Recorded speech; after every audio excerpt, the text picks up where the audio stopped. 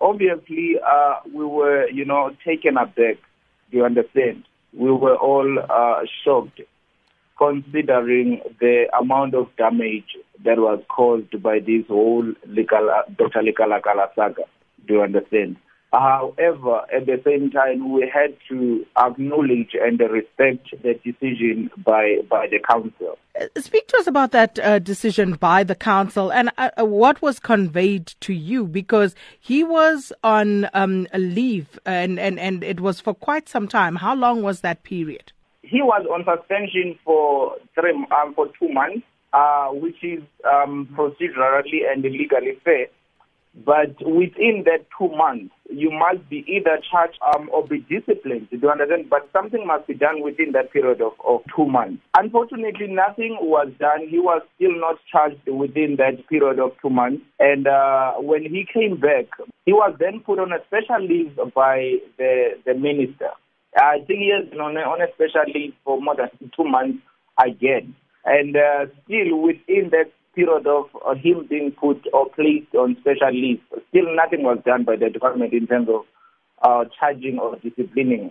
So what is the department saying to you? Why did they not then institute charges against him during that period? The department, again, as they always do, is ducking and diving. Because our first question, the first time Dr. Lekalakala returned back, was that why is it that Dr. Lekalakala has not been charged? There was no, proper or straight or specific answers to say why.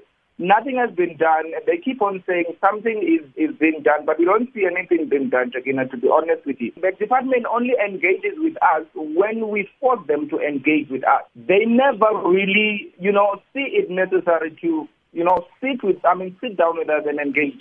Do you understand? In terms of making sure that this whole Lekalakala saga is confronted. Last week, we had a chamber within the province.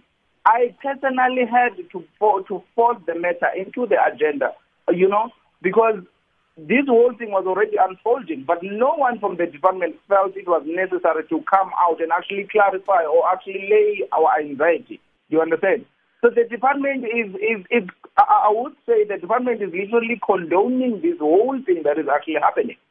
Why am I saying that? Why is it so difficult for them to fast-track the investigations and charge Dr. Lekalakala? So the problem within our own province, Shagina, is that everything, especially within our Department of Health, everything is politicized, which is why we often find ourselves in this sort of, in this kind of quagmire. So we have a department which does not see it necessary to engage with the community and be transparent and be open and be honest to the community. We have a department which doesn't see it necessary to engage with labor.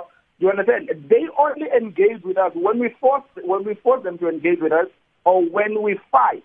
Tell me, do you know of any health workers who did not report for duty as a result of Dr. Lekalakala returning to work? We know quite a lot of those who had to go back home or the first day Dr. Lekalakala came back. Why? Because there was a huge disruption at the office park. You understand? Employees were disgruntled. They are still disgruntled.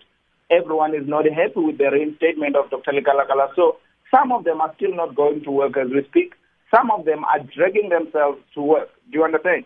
But this whole Lekalakala saga, Shagina, is bringing the whole province, back to where it's coming from. We might find ourselves facing another unrest if this whole thing is not dealt with, effectively and as soon as possible. That's a very serious threat. But how does Hospesa intend to deal with the matter going forward? Is it true, as we may have heard, that you are planning another protest? Hence I'm saying to you, Shagina, there is a possibility that we might find ourselves back again, to where we're coming from.